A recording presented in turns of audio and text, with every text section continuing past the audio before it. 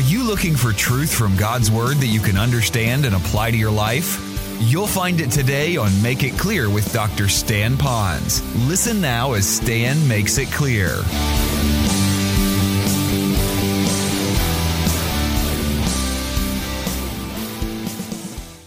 Struggle that really goes on in the hearts and the lives of many of those who know Christ as their Savior, where they'd hear the person just crying out unto the Lord to restore them. It reminded me of the words of even David, who, great man after God's own heart, still had failures in his life, and yet he would say to the Lord, Lord, restore unto me the joy of my salvation. He didn't say, give me my salvation back that I lost. He just says, I want the joy that's within my salvation, and he wanted to have that back. And as I think about that, I believe that today's message will greatly help you if you'll get a grasp on this. That it'll not only help you for yourself, but it'll also help you as you begin to disciple others.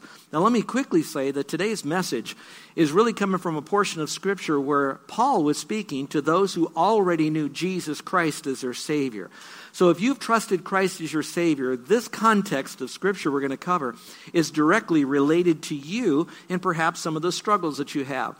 Now, I was one of those that did not get saved when I was very, very young. I was a 16-year-old kid. I wasn't real bad, but I knew that I needed Christ.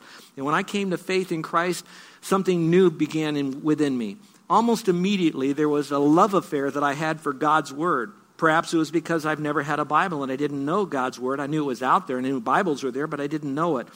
But from that moment on, I really wanted to know God's Word. There was a sense of settledness, knowing that I was going to heaven and that my sins were paid for, and that I can't even explain this. There was this knowledge that God was real and Jesus was real, and more than a theological, historical figure, he was real to me, although it was very vague, like a new friend I was trying to make, but I didn't know.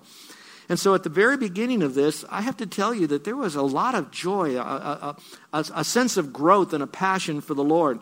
Almost like my struggles with that area of my life were over. And so I was really on a real high. But shortly thereafter, as I was seeking the Lord more and more, the reality of the nasty here and now began to set in. I trusted Christ on a Thursday night. And on Monday, when I went to high school, back to school, I couldn't wait to be able to tell my friends that I came to know Christ as my Savior. And I was smacked right in the face with the words of some of my friends that said, well, where are you going when you die? I said, heaven. And they said, where is heaven? I said, well, it's out there. And then they said, oh, it's kind of like the fourth dimension. And then they went on for an hour mocking me and mocking my new belief. And so again, that rattled me enough to begin to cause me to maybe not question my faith, but to understand what was going on. And so you'll find that new believers have that momentary euphoria, and then after that they start really wobbling in their faith, and that's when they need someone to come alongside them to accurately teach them what's going on the inside, which I'll explain in just a moment. And then there are those who, as you become older in the Lord and maybe much more mature, you find yourself really hungering and thirsting and panting after the Lord. You really do want to live for the Lord. That's what really brought you to that maturity, and you're growing.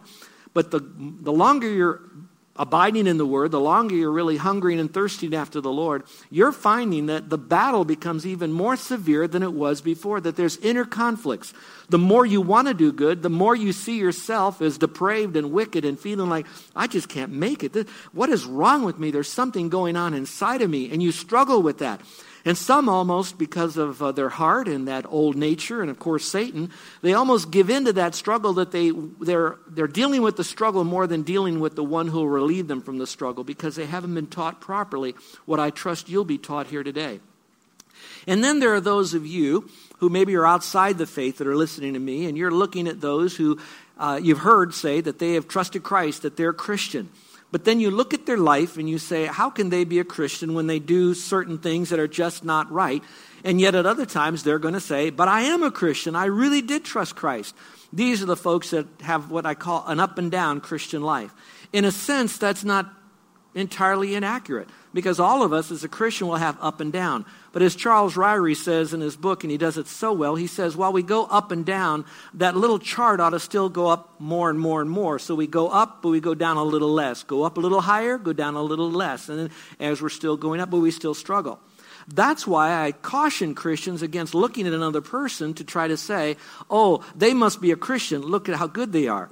I could look at some people that are involved in the cults that really embrace what we might call godly or a legalistic lifestyle and say they must be Christians by how they live. We can't do that. Or we look at another person who says that they're a Christian, they don't look like a Christian, they don't act like a Christian, they don't talk like a Christian, and we look at them and we say, well, they must not be a Christian. They may just be having a King David bad day, we might say. And that doesn't mean that they're not saved. It just means that the snapshot of their life at that moment indicated that they were acting like someone who had an old nature that really wasn't saved. So God didn't call us to be fruit inspectors. He did call us to be Christians who are growing in our faith. So today, I titled the message, The Battle That's Inside of Us, so that maybe you'll understand how you can help other people. And those that are unsaved, they could also understand that Christians, they're not perfect, they're forgiven. That's not to say that we're to continue in sin that grace may abound, but to deal with this thing biblically. Now, I'm saying all of that I just said because in the context of Scripture, we're in the section of Romans that's often referred to as sanctification. That means being set apart for the glory of God and a purpose that He has for us. So it's a progressive sanctification. We've covered in Romans chapter 6 a lot about sin and what it does to us and how we ought not to yield to that. And then in the beginning of chapter 7, we talked about how that when we trusted Christ, we're really dead to the law. But now we're in a section of Scripture that deals with all these concepts of the inner conflict.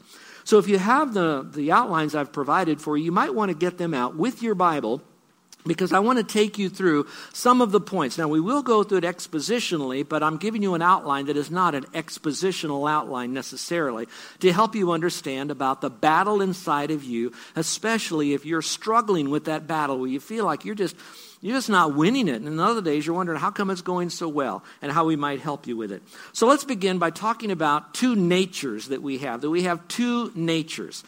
The first point will be that when you trusted Christ as Savior, you get what is known as the new nature, or the new man, we might say. So it's the new self, and I like that term, the new self. So if you've trusted Christ as Savior, you have the new self.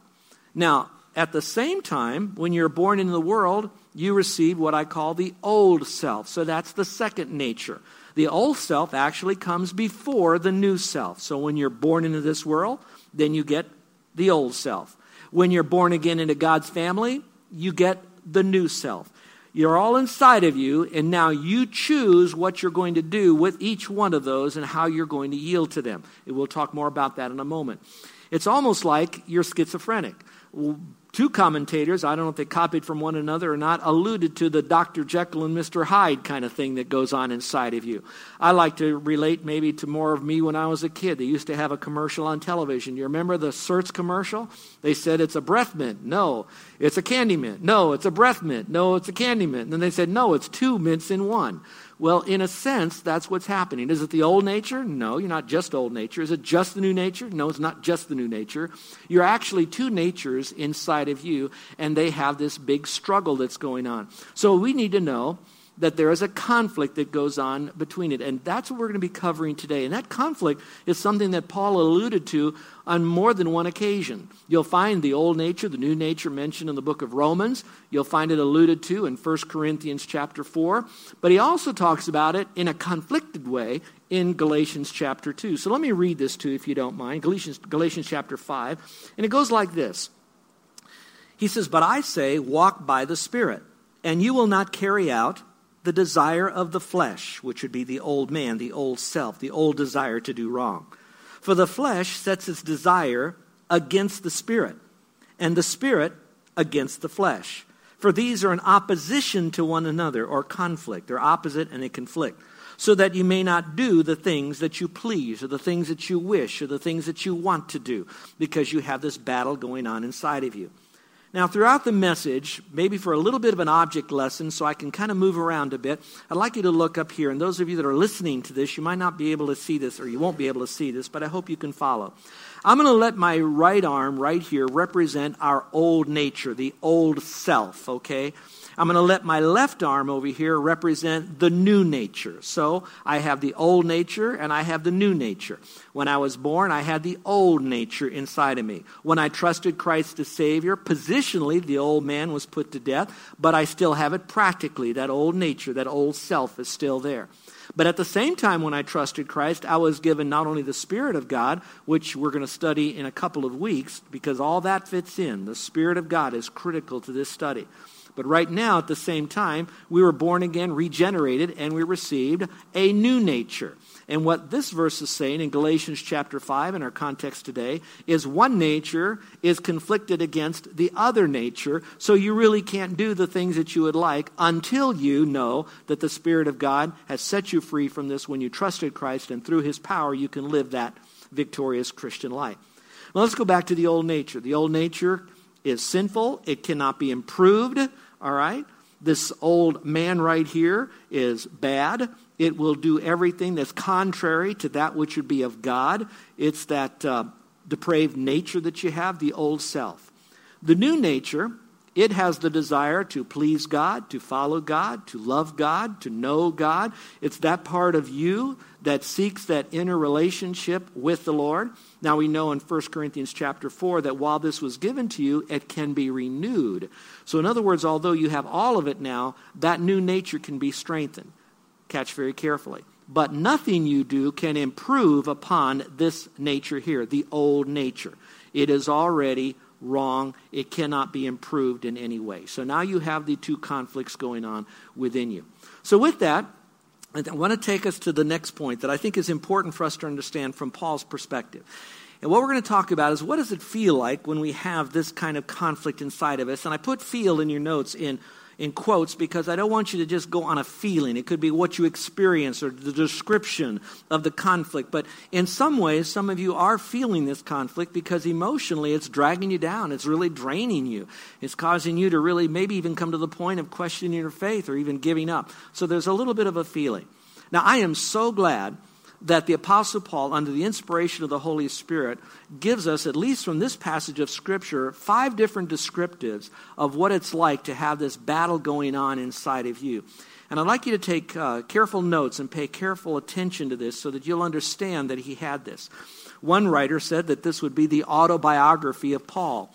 And if you've studied the New Testament at all, you'll notice that Paul will frequently refer to himself, almost in every book in some measure, using in some measure an example of God working in his life. And as a little side note, that's why occasionally I like to share with you a little bit about what I'm going through, what I've learned, something that's happening to me. And I certainly hope that I don't put myself always at the winning end of the illustration, but at the same time on a journey just like you are, but also experiencing victory from time to time as I will yield to the Lord. That being said now, this could be referred to as the autobiography of the Apostle Paul. I also could title this message, instead of The Battle Within, The Portrait of a Struggling Christian. And maybe some of you could even say this is the portrait of me when I'm going through this conflict that's going on in my life. So let's see how Paul does this by an autobiographical way as he shares his own testimony of having this struggle in his life. All right, follow along, if you will, as we begin in verse 14. The first thing he does is he identifies that he says, I have a problem. I have a problem. Let's just read verse 14, and I'll read it to you, and you can follow along. He says, for we know that the law is spiritual. Basically, he's saying by that is that the law is good. It's spiritual. It came from God. It has good teachings in it. It is spiritual, which means it's only by the Spirit of God that this law could be fulfilled. But he says, but I am of flesh, sold into bondage. So his problem is saying that even though I've trusted Christ as my Savior, we know that in context of other places, he says that sin still has a tremendous hold on me. So let me just ask some of you a question. When you trusted Christ as Savior, some of you know that you were really wrestling with an enslaving iniquity that you had. Some of you might know what it was. It could have been bitterness. It could have been greed. It could have been moral impurity. But something that was really almost a besetting sin in your life. Now, when you trusted Christ as Savior, you had that momentary euphoric, boy, I'm so glad that I'm saved, and I really love the Lord, and boy, do I really see how bad this is right now, but I'm so much focusing on the Lord that right now I'm not paying as much attention to the greed, the moral impurity, or bitterness, and you can name your sin in there, whatever it might be, and you're dealing with that. But then now you think, well, now that I've trusted Christ, I no longer will be bitter. I will no longer have moral impure thoughts. I will no longer be greedy. And yet you find yourself still struggling with that. Going back to when I introduced the message, you might be thinking, well, then did I really trust Christ as Savior? Now you add to that some improper teaching from 2 Corinthians chapter 5, you will find that people will hammer that. And I'd like to show you this verse to let you know that even though you've trusted Christ, you still will have that bondage of sin capability because sin is so strong. Turn, if you hold your place here, but turn to 2 Corinthians chapter 5. Just turn there very quickly. It's not in your notes, so I wanted you to see this. And many of you might even have this underlined in your Bible. So if you will, follow along because it's such a rich verse. 2 Corinthians chapter 5. Look in verse 17. It says, therefore, if anyone is in Christ, that means if you've trusted Christ, you've been accepted into Christ, you are now in Christ. We taught you that before. It says, he is a new creature. The old things passed away, behold, new things have come. Or, oh, behold, all things passed away, behold, all things are new. And they leave the impression that once you've trusted Christ as Savior, you no longer are dealing with those kinds of problems in your life. Now let's take you back for a moment, and guests that are here, you might want to pick this up. We taught positional truth and practical truth. Positionally, when you trusted Christ as Savior, you were already perfect in Christ. At the same time, positionally, when you trusted Christ, all the old things did pass away, and you are now perfect in Christ. That's your position. Practically, the old things have not passed away. You will still struggle with moral impurity, bitterness, and greed, and you can fill in all the other sins that you might be struggling with, whatever it might be. It'll still be there because the bondage of sin is so enslaving in your life, even as a Christian. However, I don't want you to feel beat down. The advantage you have above others that have not trusted Christ as Savior is that now you have a new nature. You have the capacity of the Holy Spirit within you. So as you're faced with that enslaving sin, you can have victory over that, even though the struggle is going on. So Paul is saying, I've got a problem. I've trusted Christ. I know that the law is spiritual. It's important. It's valuable. It pointed me to Christ. It lets me know I can't save myself. It lets me know that Christ is the only way to heaven. So it's good, but I'm still enslaved to sin. So what you need to own is the fact that you and I as believers will continue to struggle with sin for the rest of our lives, and yet God still provides us a way to have victory in those struggles. So it's a winnable battle is what we're saying. Let's look at the second feeling or descriptive. Go back to Romans now, if you will, Romans chapter 7 again. He now says, I'm confused. Let's read the passage. He says, for what I'm doing, I don't understand, for I'm not practicing what I'd like to do, but I'm doing the very thing that I hate. But if I do the very thing I don't want to do, I agree with the law. Why? Because the law is telling me that that's wrong and I shouldn't be doing that. And I'm confessing that the law is good. So it has value. It's letting me know that that's sin. Now let's take you back for a moment again. When we looked at the law, it actually revealed how bad we are. And the more we see how bad we are, the more we need to have the good news, which is found in Christ. So to get good news, we have to see how bad the bad news is. And what identifies the bad news as being bad is the law. So that's why he's saying the law is good. All right, that's what's important. And boy, when I see this, I see that I'm not really making it. So let me ask you a question. How many of you have come at different points in your life, and maybe even right now, that you see yourself doing things that you wished you didn't do? Evil things. Some of you are saying there are things that I would really want to do good, and I'm not doing those. There are bad things that I don't want to do, and I keep on doing that. You struggle with that. So you wrestle with that, especially at night when you're going to sleep. And now you have this feeling of yuckiness over you, this feeling of uncomfortableness over you. And so you wrestle with that, and you know that it's not right, and you kind of covered it up during the day because your mind was stronger then, but you still didn't deal with it, and you feel even more guilty, so that by the time you wake in the morning, you're just flooded with, you know what, today, I am not going to do that today. The negative, the sin. And I am going to do, and whatever that positive. So you start your day with a new commitment that I'm not going to argue, I'm not going to lose my temper, I'm not going to have morally impure thoughts. And you have that going on in the morning. And you commend yourself for that. And there's nothing wrong with that. That's a good thing. You wish to do that good. We all want to do the right and not do the evil. But then we find that during the day we still struggle with it. That's what Paul is saying here. So what we're getting from Paul's life is an honest admission that he's confused. What is going on in my life? Now pause. We're calling this an autobiography. I do not want you to think that Paul lived in that conflict all the time because we get to Romans 8. He's saying, in the chapter of my life, as I deal with it, this is the conflict that I have. When we get to chapter 8 in a couple of weeks, you're going to see the victory that he has over that. But it is very much a part of our life. We'll never leave it. It'll always be there. But it's a winnable war, so we'll have more victories than defeats in those times. So he says, I'm really confused. And when I look at the phrase, I am doing, I don't understand, I'm not practicing. Do you know that Paul had what I refer to as an I problem? When I went through this passage, just these last 12 verses, I found that the word I was found 24 times, me was found 7 times, my was found 6 times. What he is saying is simply this, that it's a me problem. So when you focus on me and not him, we'll have those struggles. You've heard us say before that when we say something, it's like, I can't do this. I just can't do this. I can't win. I can't do this. But he can, watch this, therefore I will. So it's still an act of will in this thing. It's not that we approve of what we're doing. What we're saying is that we have to accept our failures, but not approve of our failures. And we can do that in Christ. So he says, I'm confused. And so maybe you're struggling with that as well. So at the end of the day, you say, man, is there any help for me? And there is. And you're here today. And hopefully in the weeks to come, you'll gather this and learn from it. The third, he's basically expressing a frustration. He says, I'm frustrated. So let's go back to the passage. So he says all of the stuff that he's struggling with, he now moves to his frustration level in verses 17 through verse 20. So he says, so now, no longer am I the one doing it, but sin which dwells in me. So in other words, sin, again, the enslaving part of sin, the wickedness and the power of sin that's dwelling inside of him is really causing him to have this conflict. In verse 18, for I know that nothing good dwells in me.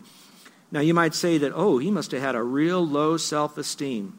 Actually, he could have a very high and proper, balanced self-esteem. What he's basically saying is, I don't have such a self-esteem about me that I think I'm perfect, I'm better than everybody else, and I'm a Christian. Look, I'm an apostle, I'm better than you. He doesn't have such a low self-esteem that he says, I'm no good, I'm a worm, I'm a nothing, and then he leaves it there. He has a balanced self-esteem that says, in of myself, no good dwells within me. Evil dwells within me. At the same time, he says, not I, but Christ who lives in me. So with those two things going on, he has a balanced self-image. Let's go a little bit further. He says that is in my flesh, for the willing is present in me. In other words, I want to do this. I wish I do this. I'd like to do this. That's a good thing. But the doing of the good is not. So now he has this attitude of wanting to do something, and then he had the activity of doing that which is not good. Verse 19. For the good that I want, I do not do. But I practice the very evil I don't want to. But if I'm doing the very thing I do not want, I'm no longer the one doing it, but sin which dwells in me. So he was still struggling with that sin that was inside of him. So I wanted you to see that sin is a dirty bird in this whole thing in our lives, and to be aware of that. And so he's frustrated with the battle that he has within us, and maybe you have the same struggle as well, just like he did. But I want you to stay with us, because in the weeks ahead, we're going to show you, like Paul learned, how to have the victory in this. But that's not all. He then goes on to say that I'm in a battle, and I actually feel like I'm losing this battle. Now, what I don't want to do is ask you the question, how many of you are seated here today, and raise your hand, if you feel like as a Christian, almost every day you have failed and failed and failed and failed and failed and failed. I don't want to embarrass you, but maybe you're going through one of those periods in your life and you're really struggling with that. Again, today I'm only analyzing your situation biblically, theologically through this passage. I will give you some hope at the end.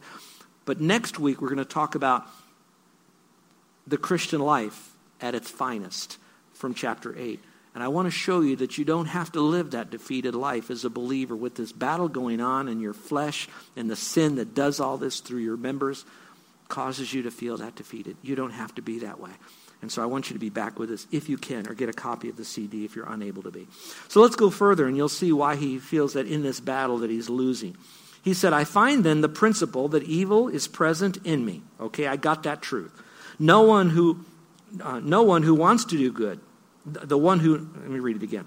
I find the principle that evil is present in me. The one who wants to do good. That means in me, the new me. I want to do good, but evil is still inside. For I joyfully concur that the law of God in the inner man, that's my new self, but I see a different law in the members of my body, waging war against the law of my mind, and making me a prisoner of the law of sin, which is in my members. So you see that he's really struggling with this tremendously. So Romans 6 deals with sin. Romans 7 deals with I. Romans 8 will deal with the Holy Spirit. Do you know that the Holy Spirit is not mentioned at all in chapter 7? And when you remove the knowledge and the usefulness of the Holy Spirit from your life, you can't take the Spirit out of your life, but when you remove yourself from the knowledge that it's there and the usefulness of the Spirit in your life, you will continually live that defeated life. So somewhere along the line, there's that loss of connectivity and releasing of the Holy Spirit's power and usefulness for you to have the victory. You're listening to Make It Clear with the teaching of Dr. Stan Ponz, founder of Make It Clear Ministries. Make It Clear is dedicated to taking the Word of God with clarity into every person's world. It is the support of listeners like you who make the ministry of Make It Clear possible. You can provide your tax-deductible gift to Make It Clear online by going to makeitclear.org, or you can mail your gift to Make It Clear, P.O. Box 607901, Orlando, Florida 32860. Thank you for helping us make it clear. If you would like to have Dr. Ponz speak at your church or event, please send us an email at tellmemore@makeitclear.org. Thank you, and remember to make it clear.